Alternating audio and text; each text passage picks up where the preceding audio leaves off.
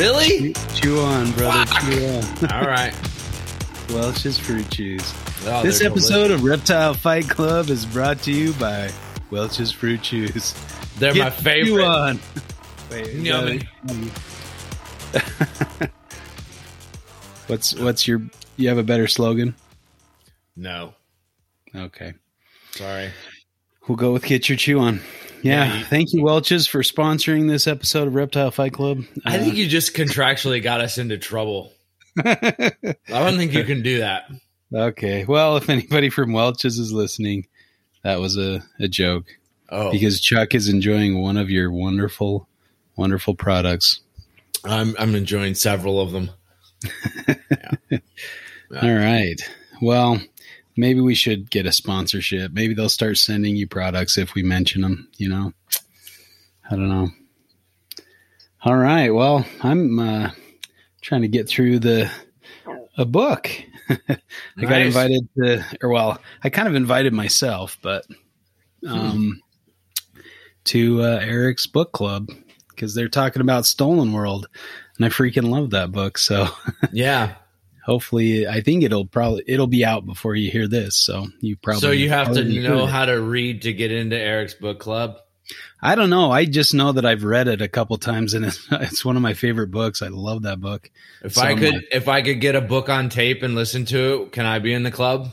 That's what I was trying to do. I was trying to find it on tape because that'd make it a lot easier to get through it. But Right. I knew I had a copy of it somewhere, but I couldn't find the physical copy. And then I remembered I bought it on Amazon. What's the Kindle app? And so I was trying to find it there, and I logged in under mine. And it wasn't there. So then Heidi logged in. It was on hers. So That would have been awkward if somebody had stolen your Stolen World. right. It's kind of funny. Very poetic justice-y. Oh I guess. yeah, that's me. Poetic justice. There you go. Yeah, I'm more Tupac than Janet Jackson, though. You know what I mean? Yeah. Yeah.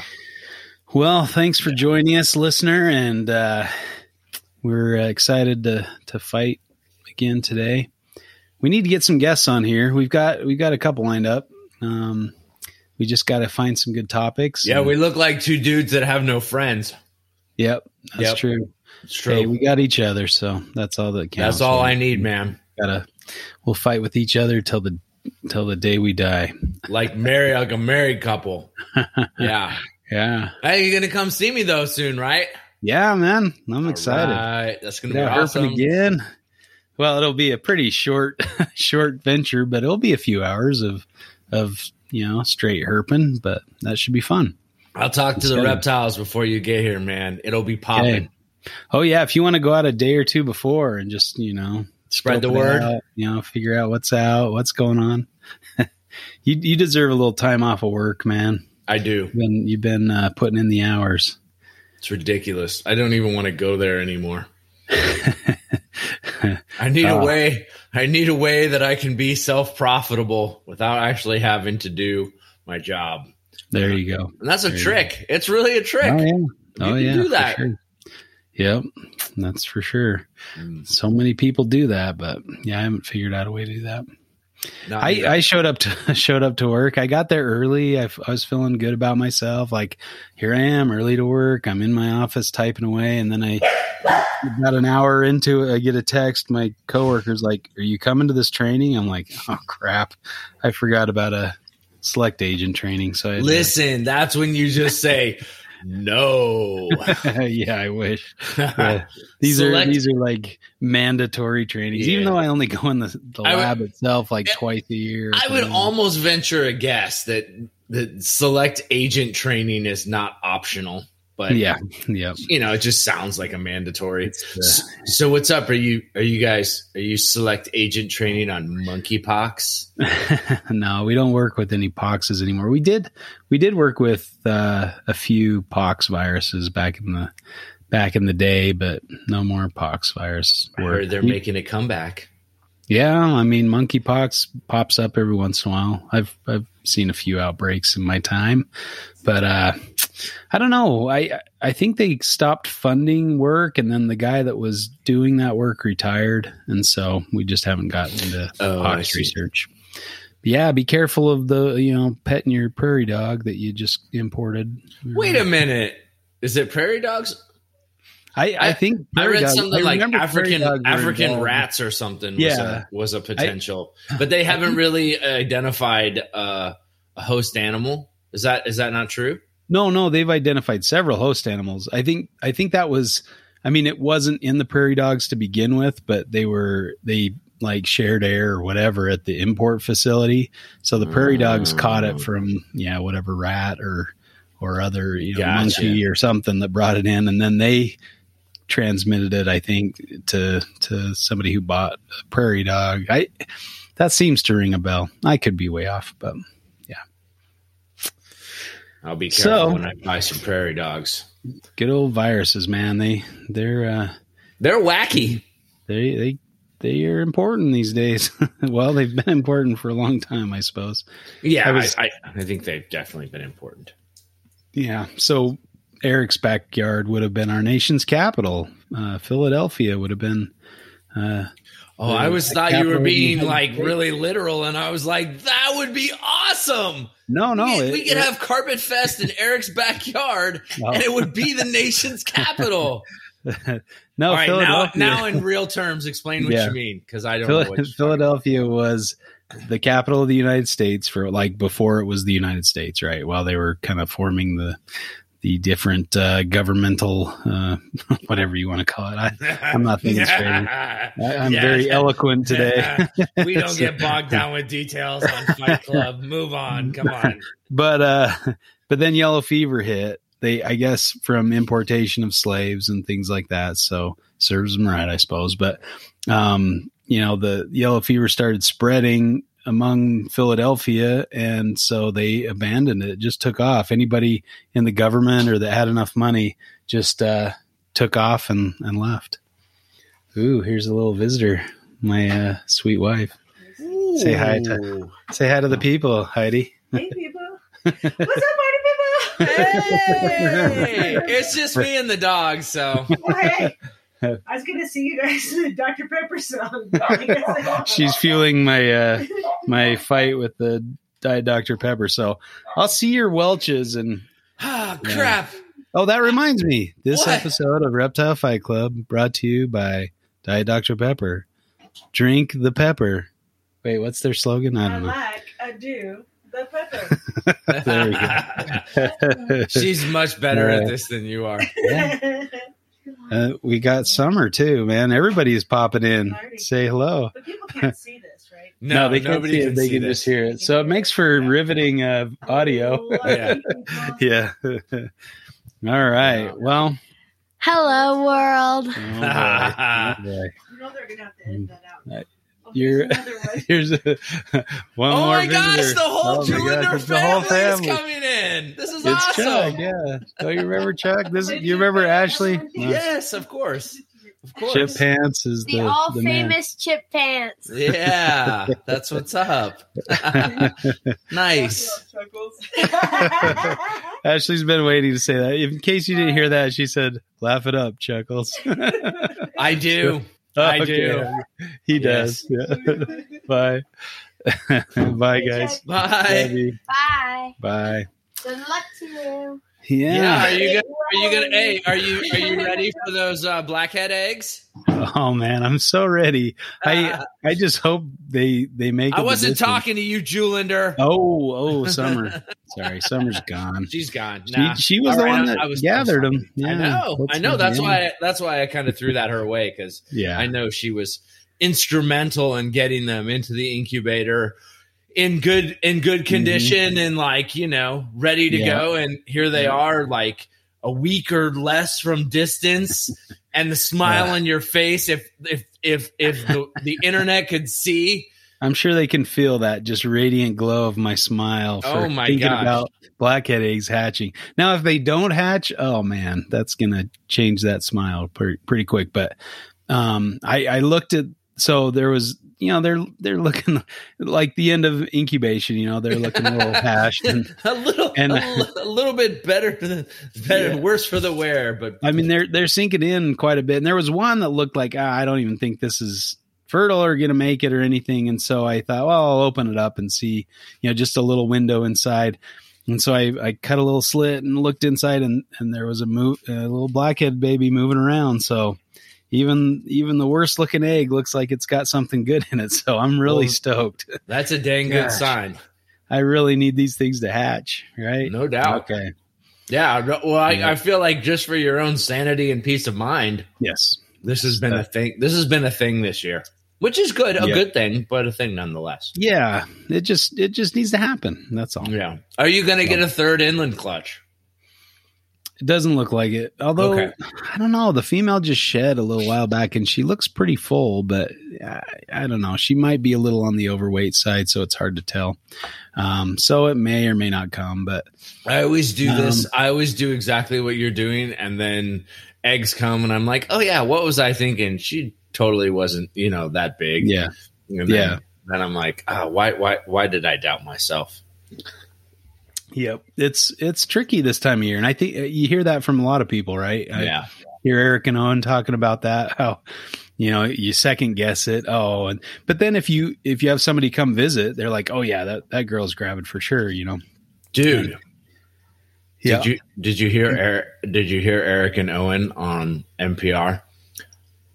Yeah. Yeah. Owen's looking for the source of the Mackenwookie. Oh yeah, he was trying he's trying to pin it down. If he'd listened to the podcast, I know he would know this whole he would know that there is no one person to blame for the Mackenwookie. Oh, there is. No one person. There is a net. This is a network wide thing. I feel like every Mackenwookie comes down to one genius mind. I don't know about that. I may just be the spark that lit the fire. No. You got to take credit where credit's due. I mean, yeah. Come on, NPR network. Am I wrong? Am I wrong in anything that I've said? Mackenwookie is a wonderful term. And oh gosh, I got a shirt, nice. And did you get Andy Middleton? You got his size, and I got his size, got the shirt, and then I totally spaced off printing it and ironing it and getting all that stuff done. So I'm still in the process of getting the Mackenwookie shirt. Don't worry, Andy. You'll get your shirt. Andy will get the shirt. Yeah. Yeah. I'll get it done before my trip, and then we'll get it sent off to him. Hopefully he'll get it. If we're out herping in the Anza Borrego Desert and Justin hasn't sent your shirt, I will flog him for you. And I guess that, when you win something, you can't be too, demanding, right? It was free, and let's be honest, the Mackenwookie is an elusive creature, so you can't exactly expect your shirt to just come right away. You know what I mean? It's like hide and seek for a T-shirt too, a little bit. Yeah. So, it's like the mystery of the Mackenwookie. You never know when it will show up. That's true. So. Be surprised. You'll be surprised. Don't know when you're going to encounter the Mackenwookie. Yeah. So, yeah. I've been been around the Mackenwookie quite a bit, and it's pretty thrilling, The Mackenwookie's busy this year. Yeah. Yeah, he's getting married. He's getting married. He's got a lot of eggs to take care of, and a lot of snakes that are going to come. Yep. He's going to be a very, very busy guy. He'll finally have a chance at being a proven male. Mm-hmm. Yep. Ouch. Ouch, indeed. Yeah. So, all right. Well, what's going on with you? Nothing. Besides your Welch's fruit chews. Leave me alone. They're delicious. They're delicious. To be fair, he did ask me to wait to record. So yeah, well, he didn't. He just pushed. He just pulled an Eric. Well, it's a reverse Eric, right? Like Eric is supposed to shut it off, but he leaves it running, and then Owen says something. Justin just hits record before and doesn't tell me, and then I say stuff. So it's like the reverse Eric. Yeah. Good anyway, good yeah. So, what's going on? Not much. Yeah. Let's see. Keeping up with all those geckos? Yeah, I'm busy, dude. Nice. Yeah. There's they're getting big. I don't know. I put out ads for it, and in typical fashion, the only people who respond are like, "You got a pair, like a sex pair that are ready to reproduce for like super cheap." Like, yeah. Oh my gosh, that's the best. That's the best. Like, they're really into it when they want to. Yeah. Sex pair ready to breed, and that's I don't know. I think you kind of miss the boat when you get adult animals. I like raising up stuff and seeing it kind of develop and grow, and that's part of the fun, I think. Well, I mean, like, what's the whole, like, you get a group, like, whatever happened to get a group and raise them up and figure out their sex and pair them and all that. Like, when I buy animals, I like look at them. If I like the way they look, I just buy them and then sort it all out later. And then if I have to, if I get a pair, cool. If I don't, then I'm hunting for more. But I don't know, man. I guess people want these, like, I don't want to do any work. Just give me the breeders and they'll just do, they'll do their thing. It's like, but then the people don't want to pay, like if you were to, raise these things up and feed them and they're basically like turnkey breeders, people want the cheapest price on that. And it's like, no, dude, if I'm just going to, if I did all the work for you, sexing them out, raising them up, feeding them up and getting them going, like, why would that be cheap? Why wouldn't you want to pay? You should pay out the nose for that because somebody did all the work for you. Otherwise, just do the work yourself and figure it out and enjoy the animals while you're growing them up. Like, I'm with you, man. I really enjoy raising them up and like seeing them through their different stages. And oh, by the way, you learn some things about your animals before you try to breed them. I mean, I know. And some species are a little sensitive. They get to your place and they don't adapt as well. And I mean, I've always had much better luck growing up babies in, the environment that they'll eventually be bred in and that kind of thing. And I agree. It seems to work out much better that way. That's just, I'm curious to see when this phase of herpetoculture is going to go away. The whole, I want to make money as quickly as possible. Give me the adult pair. And when we get a stop dancing with that whole thing. And, I imagine some states are earlier than others and some kind of lag behind. It seems like we're still entering the, I'm going to be a millionaire breeding ball pythons stage in Utah with some of the shows here. But, are you you're still stuck back in the early 90s? A little bit. Yeah. Well, you're not. You're not for a while. I mean, the Sutherlands came here several years back, and really we're producing a lot of cool ball pythons and stuff. I didn't even see a ball. I wouldn't even know that they did ball pythons from the last show. I mean, they've kind of branched out. I mean, they still breed ball pythons. I'm sure they do. I'm sure they still have a lot of different stuff. And, I think, the colubrids are starting to be, but it still seems like, and maybe that's how it's, I guess reading this book kind of has me thinking a little bit. The Stolen World, it talks about Hank Molt and Tom Crutchfield and kind of that idea of, they were raised on like the adventurers that went out and collected for zoos and things like that.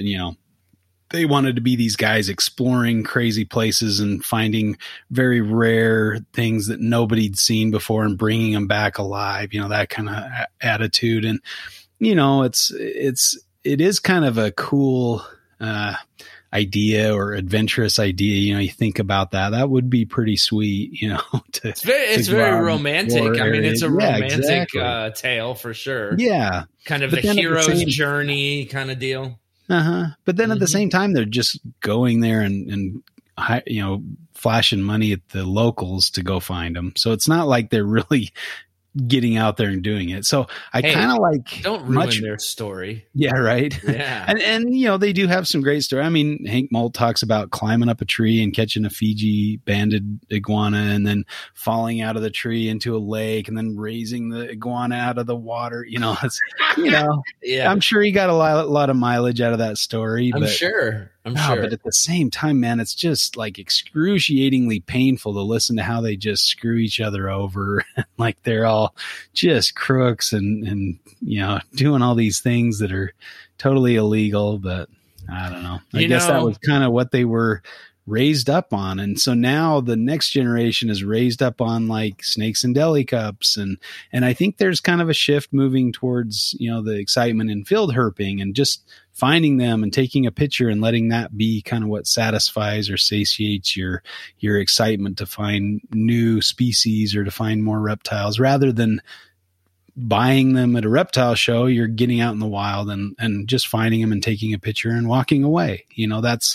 That's a thrill very similar in many ways to acquiring a new species.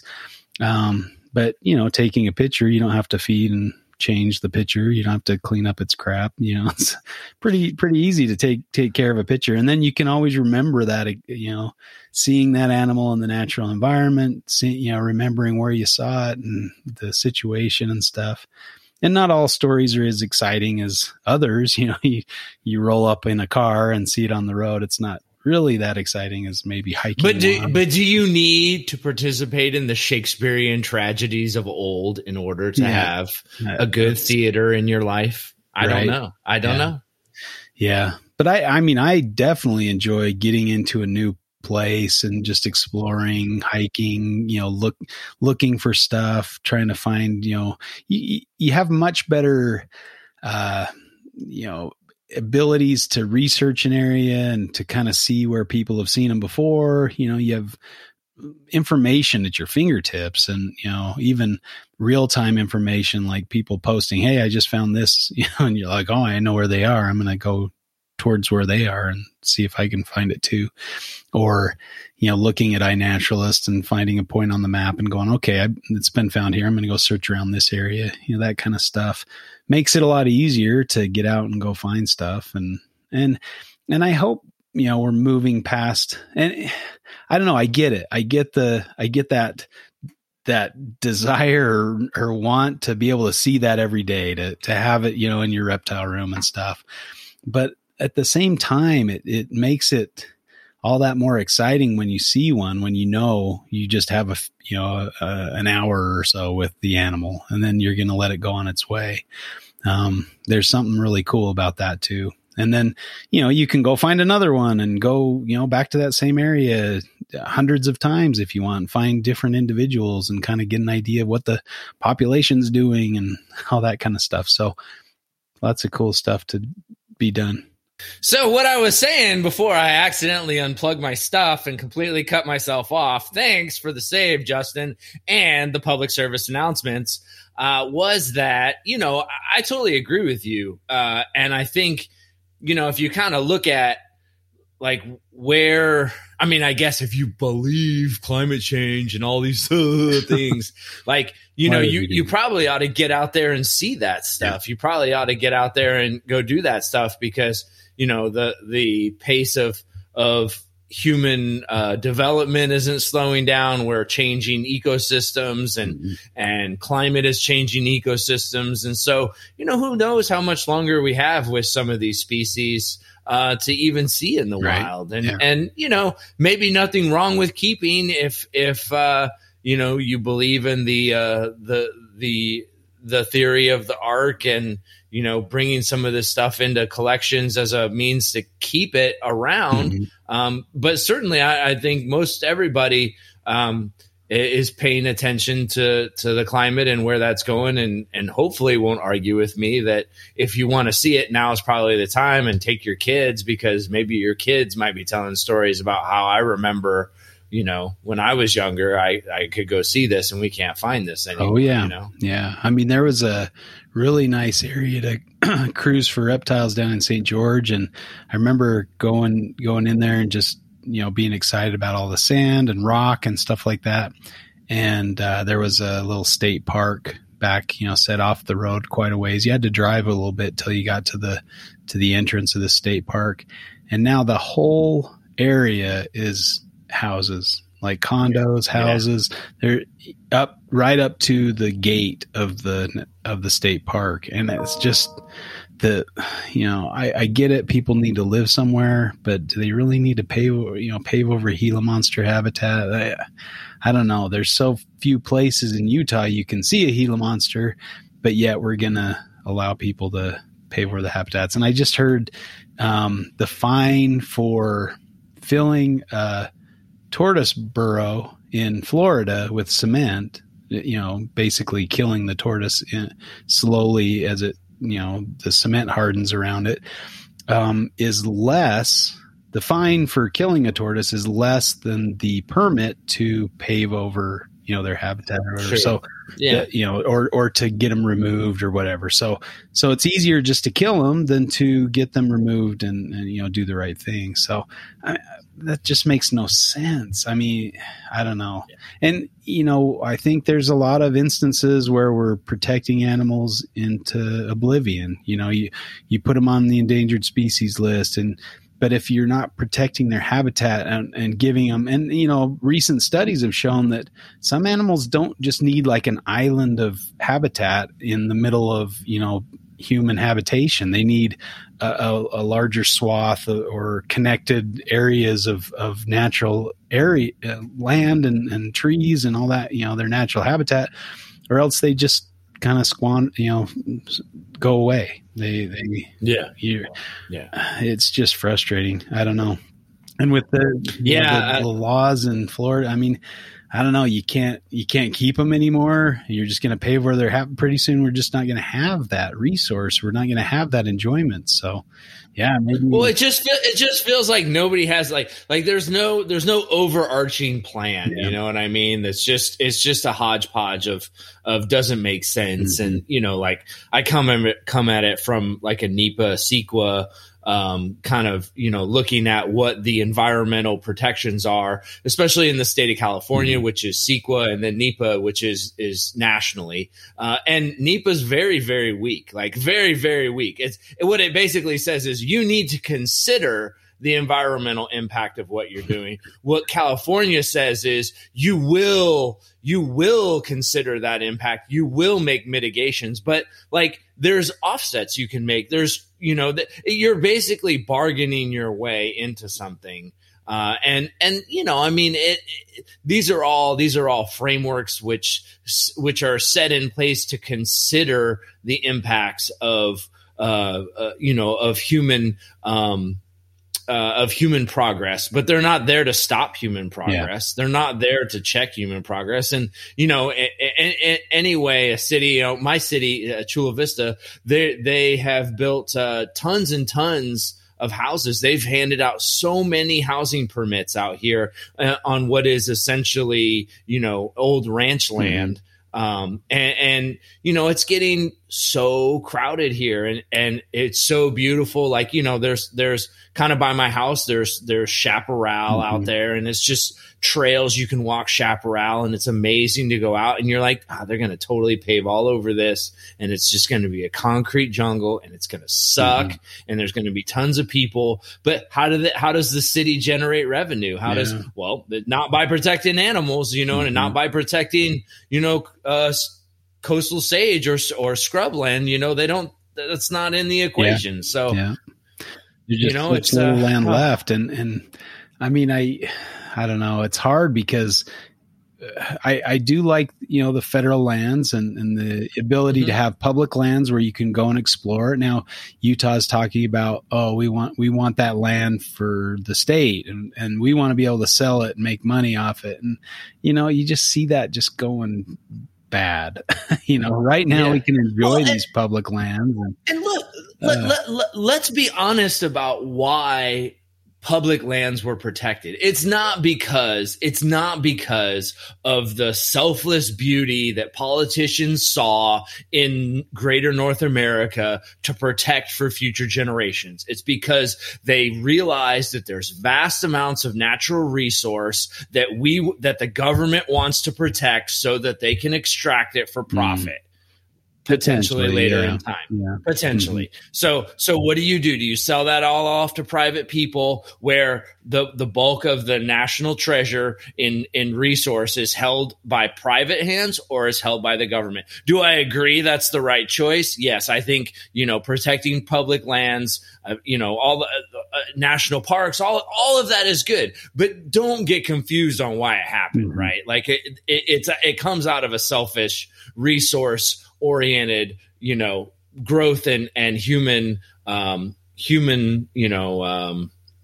I mean, I was encouraged. Human-centric approach. I was encouraged by, like Bears Ears in Utah, where they designated a large area in the Bears Ears as protected land, and there were quite a bit of resources, and they prevented those from being developed by making that. Now, the next president came along and shrunk that, but then since then, I believe it's been.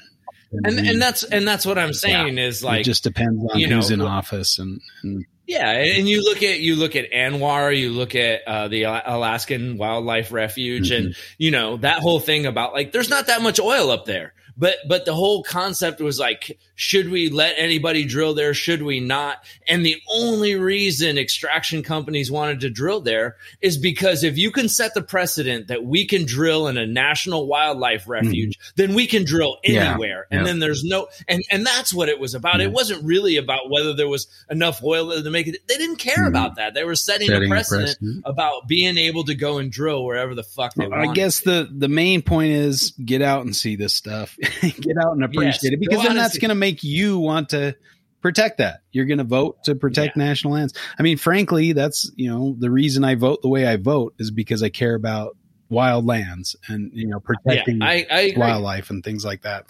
The other stuff is not really that interesting to me. Yeah. So, sorry, folks. That was a bit of a left field rant, and I'm prone to do that when environmental and that's your background, development things show up. Yeah, that's that's what grinds my gears, folks. That's what grinds my gears. So, he got me off on a tangent, and that's not even our fight today. So, I know. That's what I was just going to say is that has absolutely zero to do with what we came here to do. All right. Well, should we do it? What are we fighting about? Let's fight about caging. Should you make your own cages and design your own things and make your own, fake rocks and stuff like that? I guess I've been thinking about that because that's what I've been doing right now. I mean, I bought some Exoterra type, front opening glass cages, and I've been, putting in fake rock and trying to make a naturalistic setup for some of my lizard species. And it's pretty fun. I enjoy it. So I thought, well, let's talk about that. Let's fight about caging. And should you make your own? Should you buy them pre-made? Should you, we'll discuss that. So pros and cons of making your own cages or buying. So. Despite all my rage, I'm still just a rat in a cage. All right. Thank you. Billy. Billy Corgan, dude. Billy Corgan. Yep. He was on Small Wonder, right? Wasn't that the big debate back then in the 90s? Was Billy Corgan was the star of Small Wonder, the boy star of Small Wonder. I guess the kid his name was Billy Corgan. So there was the rumor out there that was him that started Smashing Pumpkins, and he went from being a child star to Smashing Pumpkins to being an adult child. But guess what? There were two Billy Corgans. Go figure. I found out there's at least 3 Justin Julanders. I'm not the only Justin Julander. There was another Justin Julander that was like up in Wyoming. You're the only Justin Julander to me, buddy. Well, I appreciate that, but it's kind of fun. You're the only sweet lady DDP chugging Justin Julander. I guarantee and that. herping for sure.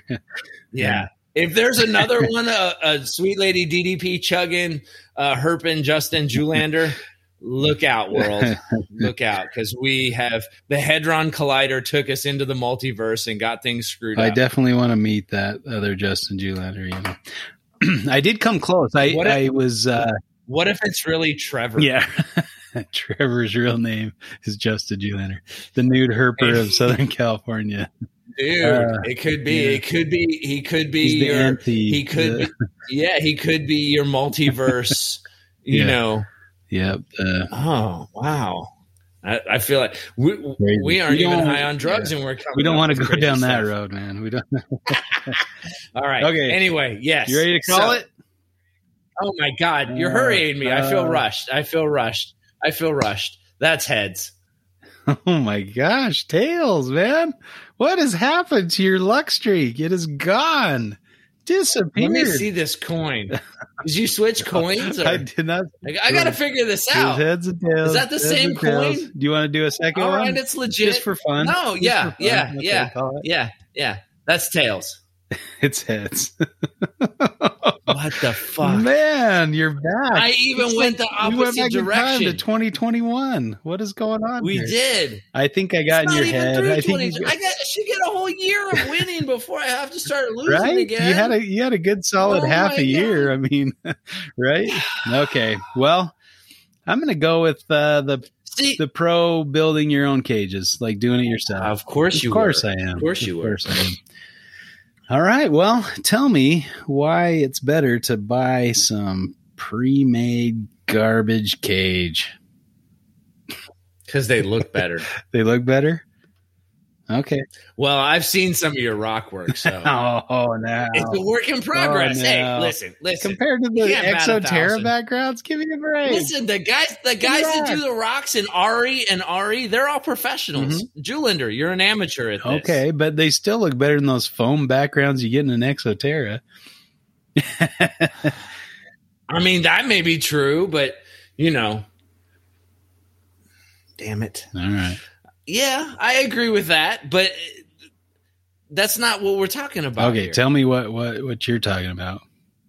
Oh, I was just talking about just regular cages. You have an RE build you cages? Is that what you're talking about? Well, that would be awesome. I mean, I feel like Ari's busy though. He's got other stuff to do and can't. I'm so excited to see his place. That looks so cool. Reptilandia, Texas. Hurry up and get done. Well, and from what I understand is there's maybe a company or a couple companies that do all that rock work because it's a highly specialized thing. Yeah. And like generally speaking, the contractor who does the zoos does like all the zoos because that's what they do. And they travel and they send people places to do that rock work because it's not the easiest thing to do. So I forgive you for your rock backgrounds looking like crap because, there's people who do this professionally and they fly all over the nation. I'll clarify. It's just the paint job that looks like crap. The rocks look pretty cool. And they fit really nicely in the. I mean, and the lizards are using it too. I saw them like go down the rock crack and in the little crevice. It was pretty sweet. Sorry, proceed. They were Tell me again how crappy my stuff is. No, I'm not saying your stuff is crappy. Your paint job was bad. Yeah, it was not. Did not look like what I was going for, but. Yeah. And that's what I'm saying is maybe, you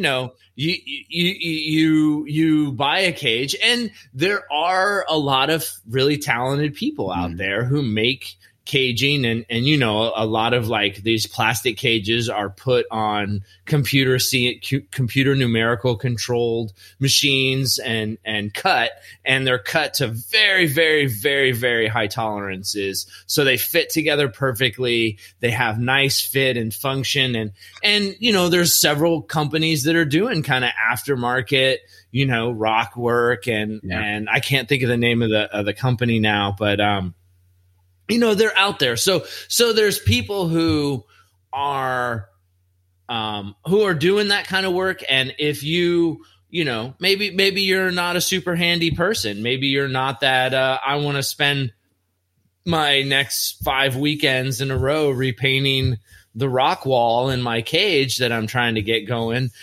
There's companies out there where you can just buy the stuff and do it. And, maybe it's not as necessarily rewarding.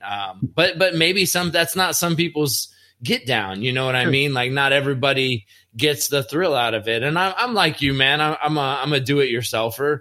And I like that. I like that shit, but I recognize that not everybody is like that. I mean, all my neighbors call a professional when they have a problem. And I'm like, I am the professional, but I'm just more of the amateur professional. Yeah. So, you know what I mean? Sure. No, I mean, I agree to an extent that, you do go through some growing pains, learning how to do this stuff. And, my early attempts at cage building were pretty shoddy. And, I was trying to use the cheapest material possible and stuff like that. But, you kind of learn by doing, and I get rid of those and make new ones and replace those. So most of the stuff in my reptile room is stuff that I've made, aside from a few cages that I bought from you. from me. Yep. Yeah. And then a couple that, I got from a long time ago. So, but the rest of them are pretty kind of self-made. But I guess the downside of buying those things is, man, those things are expensive. You get good rock backgrounds and stuff. It's going to cost you a pretty penny, even for a small segment, for a smaller tank. Say what you will about Brian Barczyk, but like he documented the building of the Reptarium and showed all the building the cages and the rock work inside the cages and stuff like that. And he had a company down in Texas come and do it. Probably the one you're thinking of, but they came up and did all the caging. And I mean, they had to, but that's not cheap either. Oh, no. I'm not saying that's cheap, but it shows you the process. And I mean, he's, right. Yeah. You have to be like a millionaire YouTube star to make a Reptarium or whatever. But, I'm with you on this, but like, I guess what I'm saying is that as a guy who's bought caging and a guy who's built caging, you think that you can save some money when you build the caging. But what you find out is after you're done buying all the little things and all the stuff that you need, it ends up costing you the same or more money. I don't know. I haven't found that, but maybe it's the, relative cost of building materials or something. I don't know. Well, I mean, possibly, but I mean, I would also say it depends on what you're making it out of, right? Sure. Like, so, if you're using wood, are you using, 3/4 plywood? Are you using OSB? Are you using press board? Or are you using, how thick is it? Like, how are you fastening it? Like, what are you, I think all of that comes into play. And I guess to my point is doing those natural enclosures and things like that, you need to have the right materials. You need to do it right. Otherwise it's going to fall apart and you're just going to be redoing it. So you need to have the technical skill and some knowledge base around how to do that kind of construction. And if you don't, potentially you can cost yourself in the long run because you're always having to fix it, or, it doesn't come out right, or, you end up having to redo it. Yeah. And, that's my first attempt at rock work. I was building a cage for some newly acquired Brettles pythons that I got from Casey Lazick, and was building a cage, and I wanted to have some rock shelves and rock work in there. And so I did my best effort, but I used the the shipping boxes, the white styrofoam that's got little balls compressed. It's like cellular. It's like and then coated that with tile grout, and that was about it. And it did not hold up, and it would chip and break. Anything knock against it, or it would hit it hard, it would break. And so I ended up getting rid of that cage. But it was kind of cool while it lasted. And, I was kind of happy with the way it turned out, but, I learned kind of the hard way. So you're right. In the long run, you might spend the same amount building several iterations of the cage, but the cage design that I really like, I haven't really seen, commercially available for to some extent. I mean, you could probably make most of the cages work for the design I had in mind, but some of the ones that I have were custom made, with the drawer underneath the cage. So it's kind of like a subterranean burrow type area. And I really like that design. I'm surprised nobody's kind of run with that and made that a staple kind of cage design. But most of it's just boxes, with lights or shelves or something. But. And I guess there's part of me that kind of wonders, like, why, like what if we had a much more robust, manufacturing sector in the reptile industry, and we could get that kind of, like, we could take ideas that were more practical, and worked in different, had different design ideas and things, and put them into practice. But it's kind of not, it's like, when people start building cages, they just kind of go off of a design that, like, how many cages look like AP cages? Like tons and tons and tons of them. Because people look at those cages and they're like, okay, I can copy this design, or I have this basic idea. And that's kind of what they run with. They're not trying to reinvent the They're wheel. not patenting those cages, and it's not a difficult design. They usually make them to maximize the materials and things. So, it works. And also some of those caging companies take forever to get you a cage. So if you can compete locally or something and get a local cage maker that's going to basically make you the same thing, why not go that way? But, really, I mean, that's kind of, the reason I started making some of these cages is I priced out the materials and I found I could make them for half as much. Or a third as much, or a quarter as much, it is what people were charging for some of these racks or cages or whatnot. And so, and you can find little ways to make, I think it was Alan Stevens that was showing me he bought some boxes from Uline, just the wood shipping crates or whatever. And he bought like a bunch of those and sealed them on the inside with some, waterproof thing. He could actually hold water in it and it wouldn't leak into the wood or anything.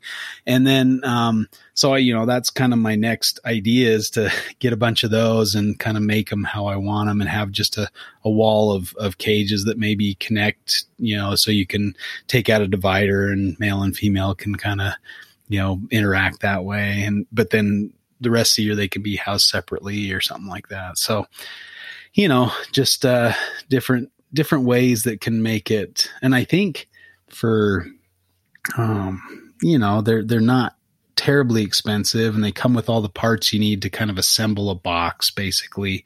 So you just turn it on its side, you have that front, you can make it an opening door, put a window in it or something like that, so there's a lot of ways to kind of make that happen. Then there's a lot of tutorials online on how to make fake rocks or design your cage and or outfit your cage for a lot less money, stuff like that. So I don't know, a lot of good options out there if you're looking to kind of DIY. A lot of plans, even, with measurements and materials, where you buy the materials and everything. It makes it really easy.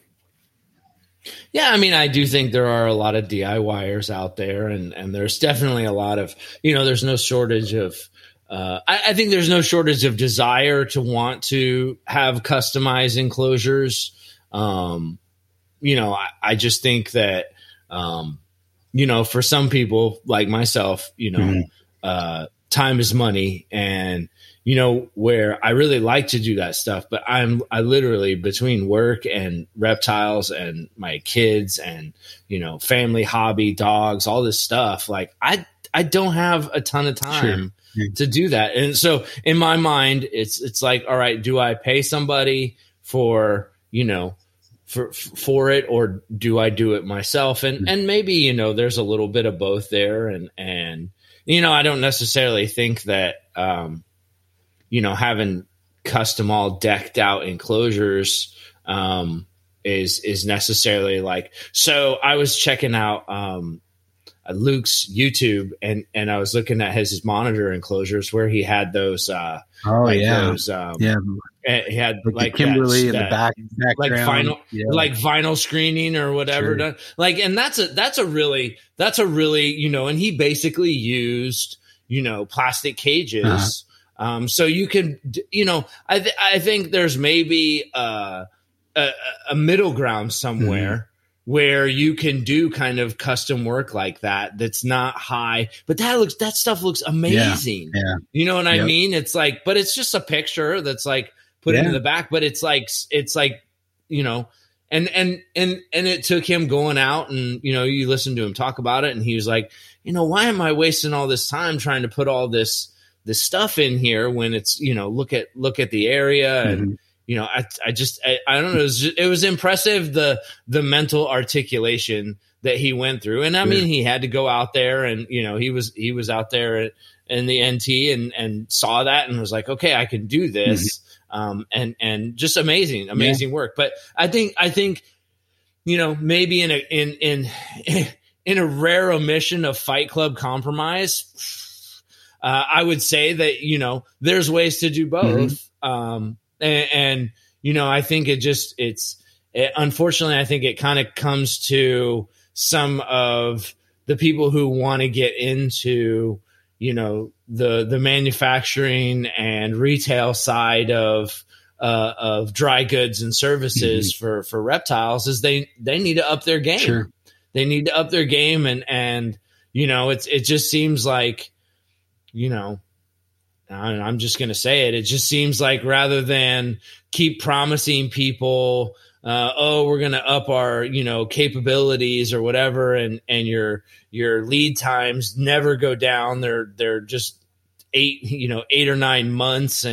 And, despite what they say, it just doesn't sound like they're upgrading facilities if it's still 8, 9 months, 2 years later, right? Like, so that's just what they're telling people. And it's kind of like, oh, well, we're not going to expand our manufacturing base, but maybe get into other ways, I think specializing, I think doing different stuff, providing different services, may be a path forward. And, I think if you can really innovate some different designs and work with some of these really, really talented keepers and get different design ideas out there, maybe there's plenty of room in the manufacturing base to grow, and you offer a customer something that they don't necessarily have the time. Maybe they have more money than they have time, right? Yeah.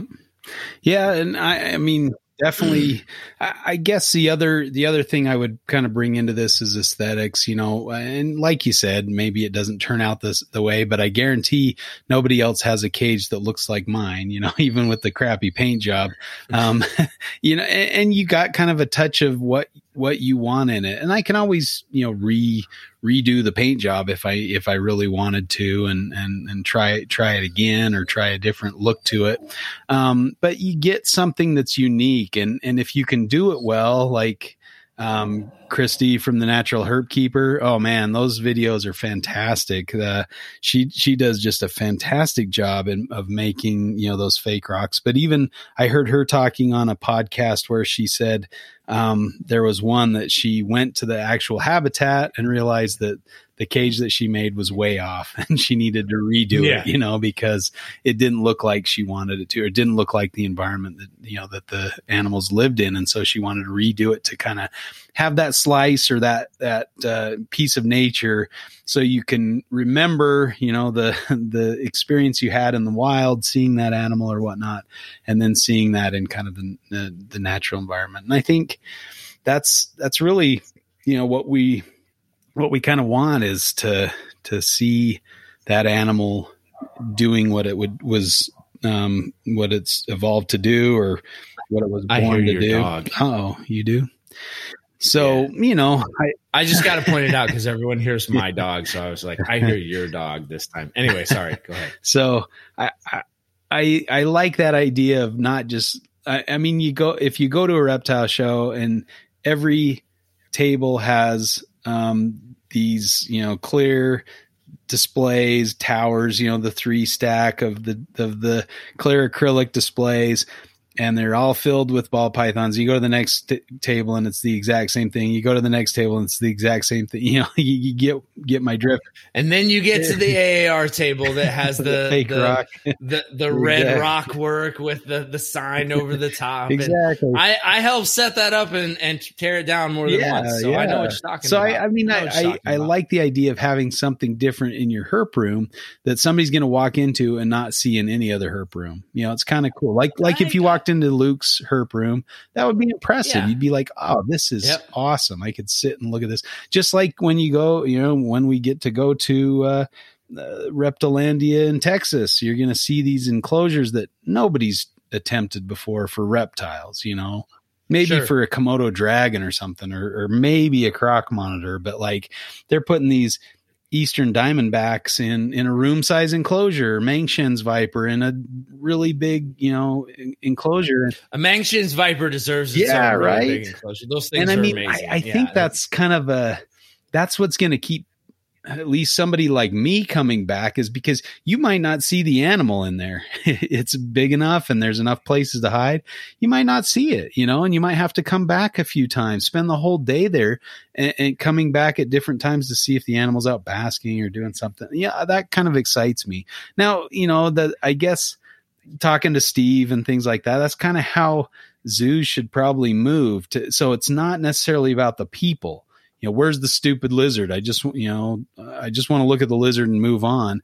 But I remember going. Well, it's gotta translate though. You know what I mean? Because where's the stupid lizard is what a lot of people come to the zoo for, right? I mean, I get what you're pointing. I'm not saying you're wrong, but at some point, if you go to a zoo, you got to deliver animals, right? Sure. Like, no one wants to go to a zoo where they can't see any animals. You have to deliver animals in every cage. I mean, obviously, you go to the zoo and you don't see some things, right? You go to the cage, but then next time you go, you might see it, and then you're kind of like, oh, that's cool. That's something new that I missed last time.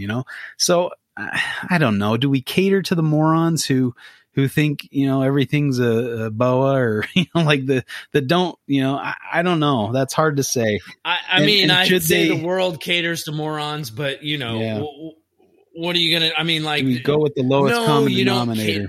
No, you don't cater to the lowest common denominator, but you do create a zoo if the zoo is the metaphor that we're speaking of. Because you could plop down a big snake in a animal plastics cage and there's no missing it, sitting right in the middle of a barren cage, with nothing but a water bowl in there. You could do that in a zoo, but and that's what they're moving away from, right? They had like these almost jail cell like enclosures for big cats. I remember our local zoo in Salt Lake just had like a battery of these cement cages with maybe like a little water feature and maybe a big log or something. But basically they were jail cells, they just were cement and they'd hose them down.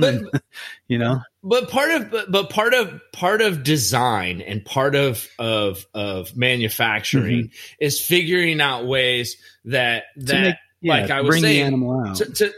To make the animals feel safe, make it be able to access hides, but still maybe be partially accessible to people, or to promote behavior, which is going to bring that animal out once a day, or, cause it to exhibit normal behaviors, which brings it out into the enclosure and forces it to interact with its environment. So I think, in the zoo world, that is about being really, really good at animal behavior and animal care and translating that into working with talented people in construction to create an environment which makes all of those things happen. And if you do that, then all of a sudden it's not, how many hides or how many places can we make to put this animal and nobody ever sees it, to,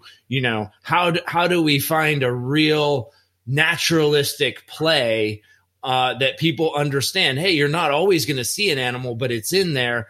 Oh, I kind of see something there, but the animal's kind of just out of view. And then maybe the next time they come, because they come at a different time of the day, they totally see the animal. You know what I mean? I think there's so much to it. And, I think that, that can be part of the benefit of building.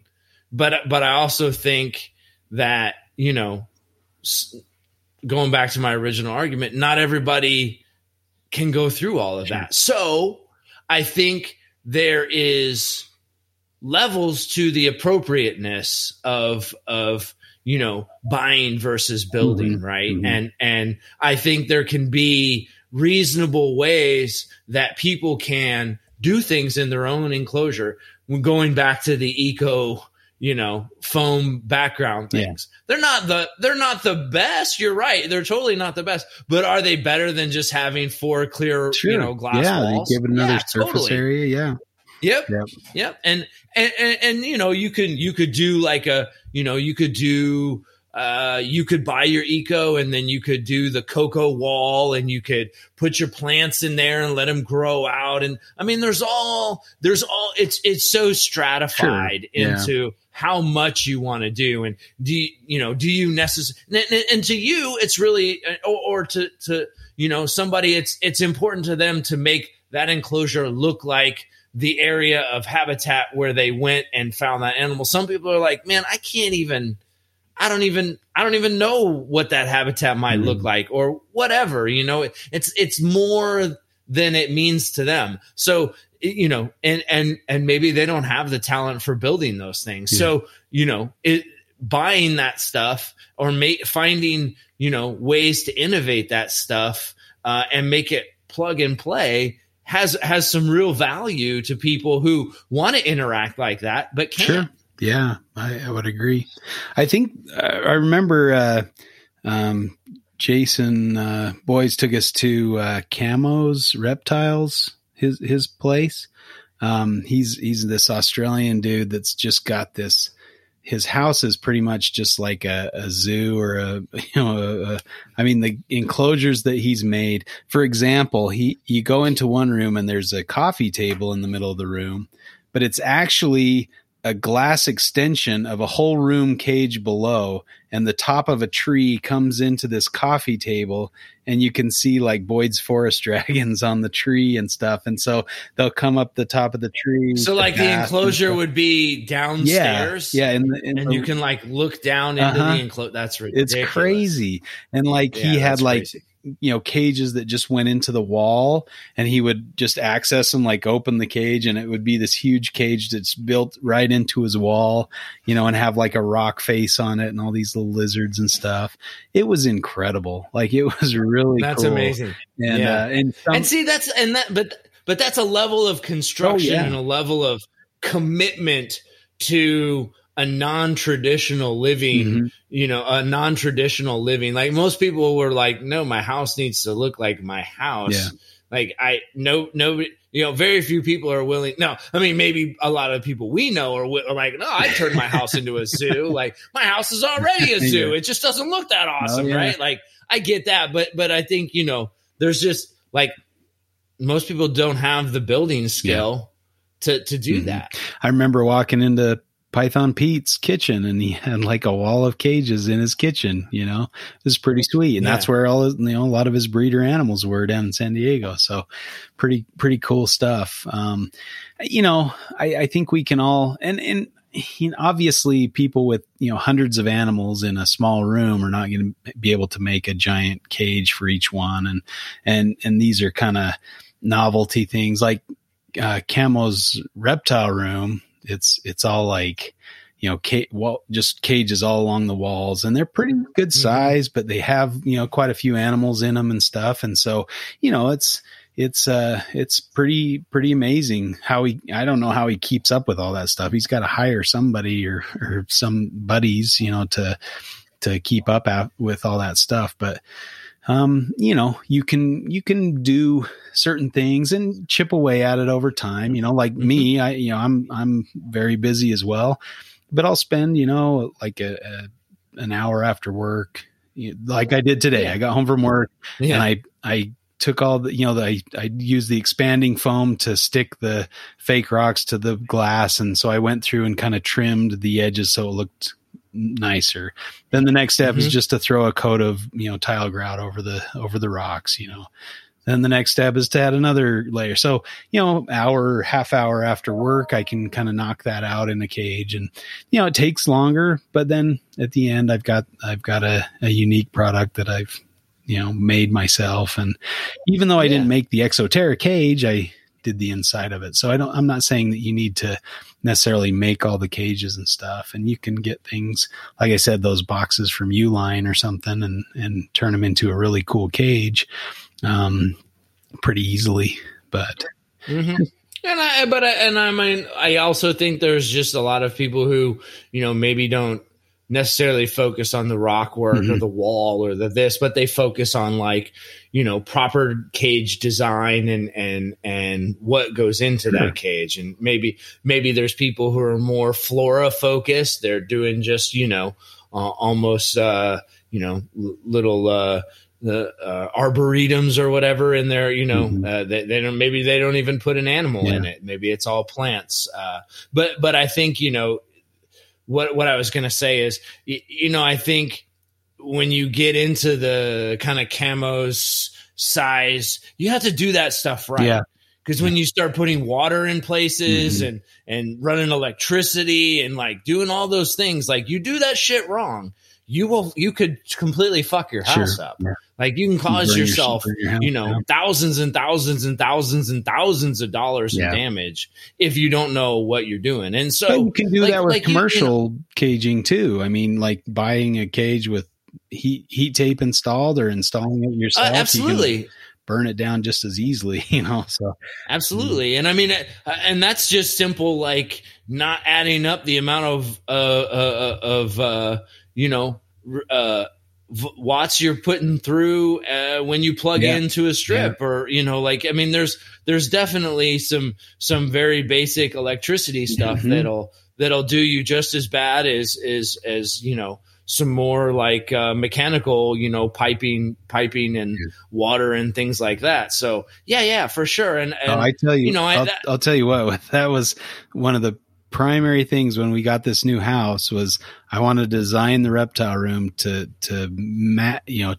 fix all the flaws that I had in my old room. And one of those was putting outlets every, 5 feet along the wall. Yep. And I did. And you don't want them down at the bottom. Yeah, you want them up a little bit higher, right? Like up almost at head level, and I'll tell you what, I lost the feeling in my fingers for a few weeks from twisting, wires and stuff like that. And I wired up a bunch of stuff wrong and then I had to redo it and I messed up my fingers even further, but it's definitely worth it. I have the feeling back now and it's fantastic. Which is good. So I was a little worried there. Good. I'm like, did I just mess up my fingers for the rest of my life? But it's so nice to have all that, all the outlets all around the room and just knowing I have sufficient power to plug in whatever I need to, So it's been nice. I agree. Yeah. And I just think that, there's a degree of technical skill and to your credit, once you've done a few cages and you've kind of spent maybe that extra money because you had to go back and redo it or you work it out, you gain knowledge and that knowledge is always yours. I'm like such a big fan of talking to my kids about gaining skills. Cause once you gain skill, like I will never be unemployed because I have so many skills. It may not be necessarily the job that pays me the most or the job I want to do, but I will always be able to have employment because I'm highly skilled in a lot of different things. Right. Yeah. And so learning those skills, that it's such an important part of, just a person, I think. It just, that's me personally. I think that, but you made those mistakes to gain that knowledge. And now, that money that you spent, that extra money you spent is like an education. You know what I mean?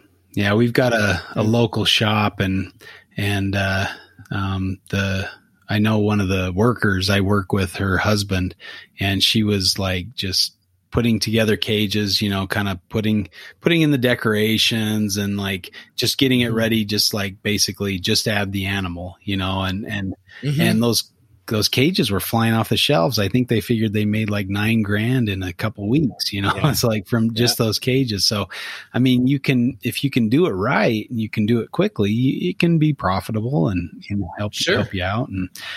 Well, and I think, having an artistic, where your artistic background meets your technical skill and your knowledge base of ecosystems and reptile care needs and all these things. If you can translate that and help people, that is filling a service that not everybody has. And so, there's a place for just spending your money. You just need to know when you're spending your money the right way or when it may, just buying something that looks pretty that's not like at all what the animal would need or doesn't function very well. Like that's not so great. But so kind of hard maybe for for the newcomer or somebody who doesn't have that background to know. But, you know, at the same time, like, you know, you can get yourself in trouble. I feel like if you don't have, you know, some of the technical knowledge you need, and you start wiring up electricity doing things like that, you can burn your shit down. Yep. So you got to be careful with all that kind of stuff. But I don't know. I guess I like kind of having my own touch in things and being able to, you know, hopefully reproduce to some extent what, you know, I would think they would be doing or what I've seen them do in the wild and that kind of thing. I mean, you know, it doesn't necessarily have to look necessarily naturalistic. I think I've talked about this on the pod before, but I made these, did you just call it the pod? The Fight Club pod. But I made these like, basically reed stacks, but they're branches. I think I talked about that, right? Where I have gaps in between the different layers. So it's like they're in a crack in the wood or something, you know, and they can kind of go. I believe we called them vertical limb. Yeah, vertical with limb cracks. Yeah, vertical limb cracks. So, you know, that's just something that, you know, you can kind of think of and try it out. And it's been working cool. Like I was watching them. I've got the camera focused on, this was for the Gurnia depressa, the pygmy spiny-tailed skinks. And I have a camera on them so I can watch them, you know, from work or whatever. So I'm watching them on my phone while I work away, and they're up there using the vertical limb cracks. You know, it's pretty cool. Yeah. And I guess, you know, I guess where my frustration comes in is you have these big companies, the Zoom Eds, the Zillas, you know, and they have their product lines.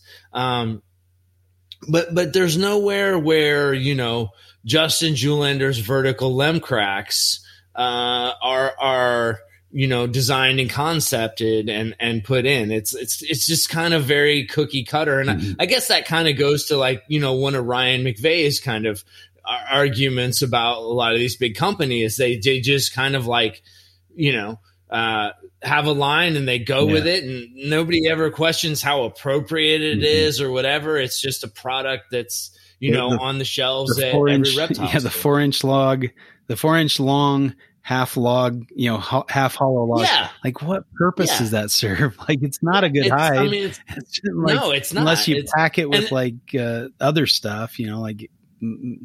But yeah, it's not the best hide. And the materials, like, there are literally people taking vector files and making like really detailed like animations that from like when I was a kid in their own 3D printers. Like, I know you have a 3D printer. I just think that our manufacturing technologies, even at a home level, have gotten to such a point where I'm just kind of like, really? This is the best we can do? Yeah, really? That's crazy. And it's like, you know, and obviously, like, you know, like a lot of that foam rock work from that company, it's still killing me, and I can't think of the name of it.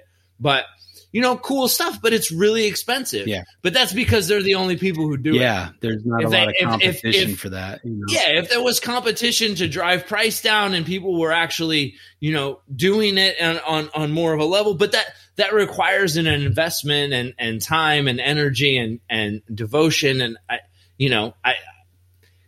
don't even think we can get a certain cage manufacturer to up their production level to bring their lead times down. You know what I mean? Like, it makes me question, like, what are we really doing? You know, and maybe that's a point for you. Maybe that's, you know, to your credit of like, I'm not waiting for these people to innovate and make technologies. I'm going to just go out and do it because I'll be, you know. Are you thinking the Universal Rocks? Is that what you're thinking? Yeah, I think that might be what I'm thinking. Yeah, they have a lot of cool products, but they're really pricey. I mean, they're expensive. Yeah, very pricey, and but you know, I don't know that there's other companies doing that. So they can afford to be pretty pricey, and I'm sure it's probably not super cheap for them to do that, but it can't be that. It can't be that bad. Well, like the thing, once you have the form, it's just a matter of filling it in, you know, and making more, you know, just pumping them out. And, you know, I think they're flexible to some extent. You can kind of cut them to the size you need. I think that's what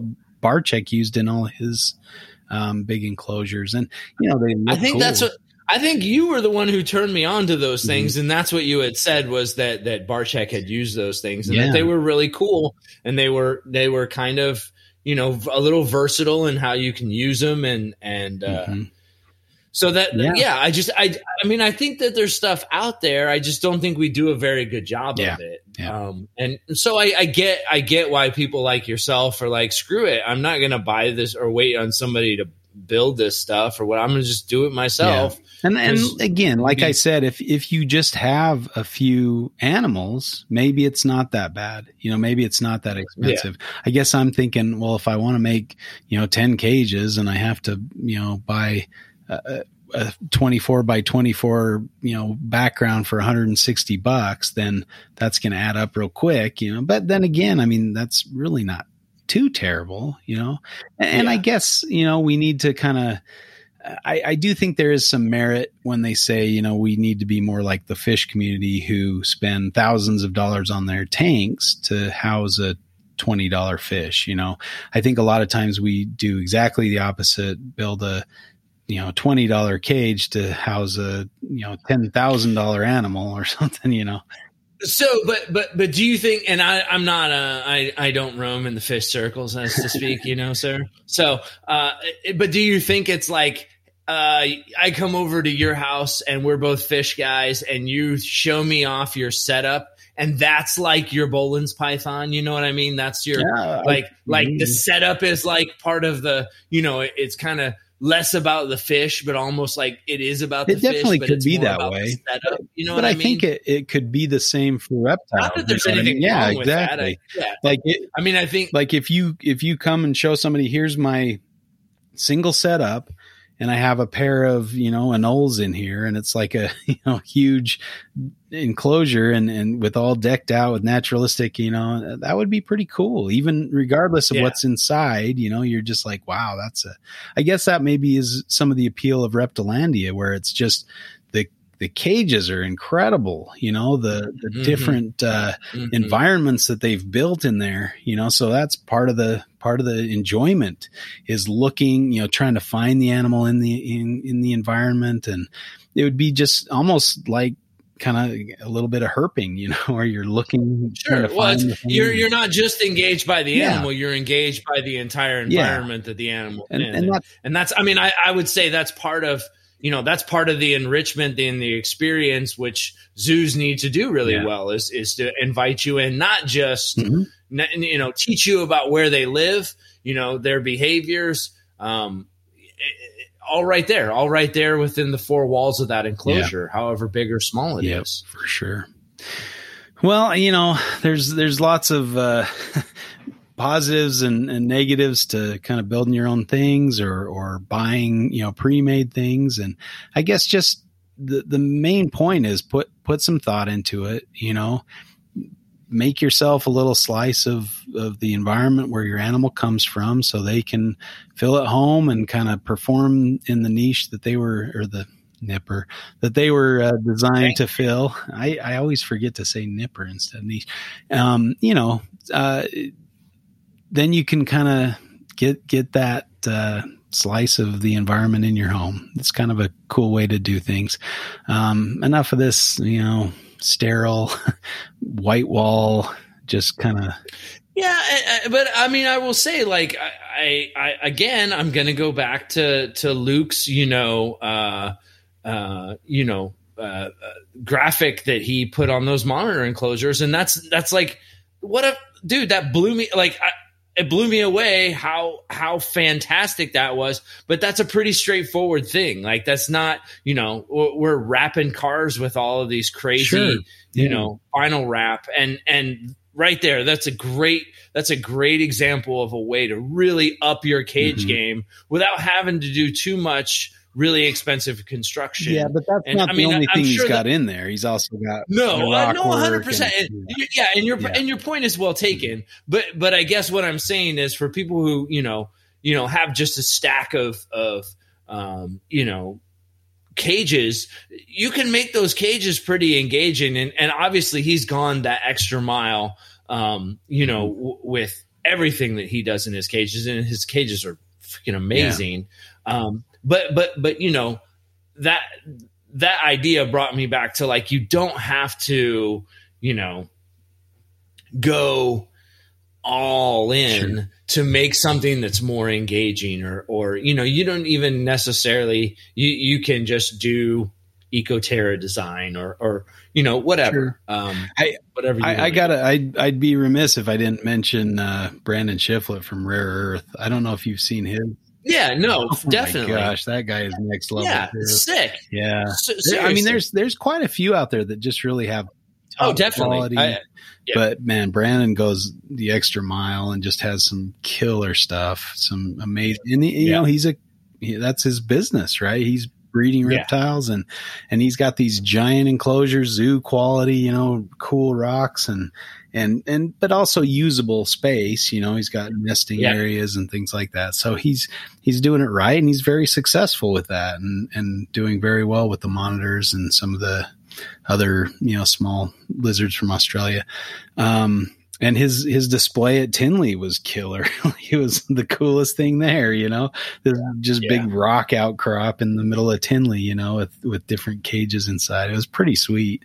So yeah, I guess I'm not a big fan of the cookie cutter, so I kind of like that personalization, whether or not you buy it, but just make it your own. Make it a slice of nature.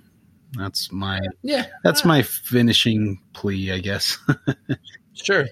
Well, and I think, certainly I won't argue with that. I don't think anybody out there argues with, people wanting to create the most top quality, realistic, slice of animal environment, realistic to their natural habitat you can create. But, there's all skill levels. There's all, everybody's situation is different. Everybody's experience is different. And quite frankly, everybody's goals may be a little bit different. And so, I agree with you, that design and things like that are an important part. I think that there's design in all manner of echelons in the hobby that meet more animal needs, or we can do better for animals without having to go all the way to, creating the natural zoo enclosure. I mean, is that awesome? Yeah. I mean,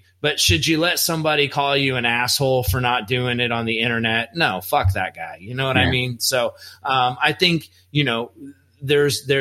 people should think about ways to do better in their enclosures, but I don't think there's anything wrong with building and buying. And I think, if some of our retail, manufacturing sectors would kind of change up and get away from the fucking half log, stupid ass, like dead Tyrannosaurus Rex head or the alligator skull, it's just like, all right, whatever. Yeah. Like, yeah, I get it. We're, rah, we got you. Okay, cool. You know what I mean? Like, I think we can do more, we can do better. And so, I definitely hear where you're coming from. I would say that I challenge, all of those creative people who have great ideas in our hobby to work with really talented keepers and do something more for the reptile hobby, as far as making, stuff people can buy and make it more plug and play. And I mean, we could really, really, really take things to an interesting level with the type of materials, technology, and things that are available that, wasn't like that when I was a kid. So I think that's probably enough of me. All right. Well, yeah. Thanks for listening to us. Yeah, that was rough. I was like, whoa, damn, he cut that off quick. And thanks to our new sponsors, Diet Dr. Pepper and Welch's Fruit Chews. Fruit Chews, that's correct. Yes. They're delicious. We're really excited about that sponsorship, man. That sweet fruit chew money is just going to come rolling in now, I'm sure. All right. Well, any good content out there you've been listening to this week? Just the podcast, listening Carpets Coffee, NPR. I have not ventured too far out into the woods, to be honest. Yeah. So sticking close to home, listening to the guys. Yeah. I did listen to. So need to do better. The THN Herpetoculture Network, Snakes and Stogies, and they talked to Derek Dijkstra about his emerald horn pit vipers and other stuff. It was pretty interesting, pretty cool stuff. That's pretty cool. Yeah, I don't know enough about venomous to recognize a lot of the scientific names they're throwing out there, so I had to stop and look them up and stuff. But really interesting stuff. Yeah, good stuff. They had Adam Bryce from Wild Nature on the Australian Herpetoculture podcast. Oh, yeah. Listening to his stories about photography and all that kind of stuff. So good stuff out there. I gotta admit, I haven't listened too much to some of the ones. I have a feeling I need to listen to some more of the Morelia Python Radio Network shows, but I don't know. They're getting so many, dude. These guys need to calm down a little bit. I only have so much time in my day to listen to podcasts. Yeah, and I guess I don't get into which is a tribute to the Podfather and all that he does. But man, I'm getting to the point where I'm like, I can't do all these. I'm the same way. Like I guess you just do what you can, listen to what you can, and then when it's topics you're maybe not as exactly into, I don't really do boas or colubrids, so it's but I have listened to some of those shows and they're very exciting. So get on, check out the different podcasts in Morelia Python Radio Network, and I do like the diversity. I do like listening to something other than pythons once in a while, and other things. But of course, if given the choice, I'm gonna choose pythons first. So. Keep up the good work, boys. All right. Well, thanks to Morelia Pythons Network Radio for hosting our podcast and supporting us. We really appreciate you guys, Eric and Owen. You guys are doing some fantastic work. So looking forward to herping with you in a couple weeks there, Eric. Anything else? We're gonna Teespring, Patreon. Yeah, check out all their merch. They got some Reptile Fight Club stickers, mugs. You can represent RFC, support the show. So be fun. I need to grab some. Walk of that up stuff. and slap a sticker right on somebody's face. You'll get a fight out of it, I bet. Yeah, probably so. If you hit them hard enough, for sure. Yeah. All right. Well, thanks for listening to Reptile Fight Club, and we'll catch you again next week for another episode.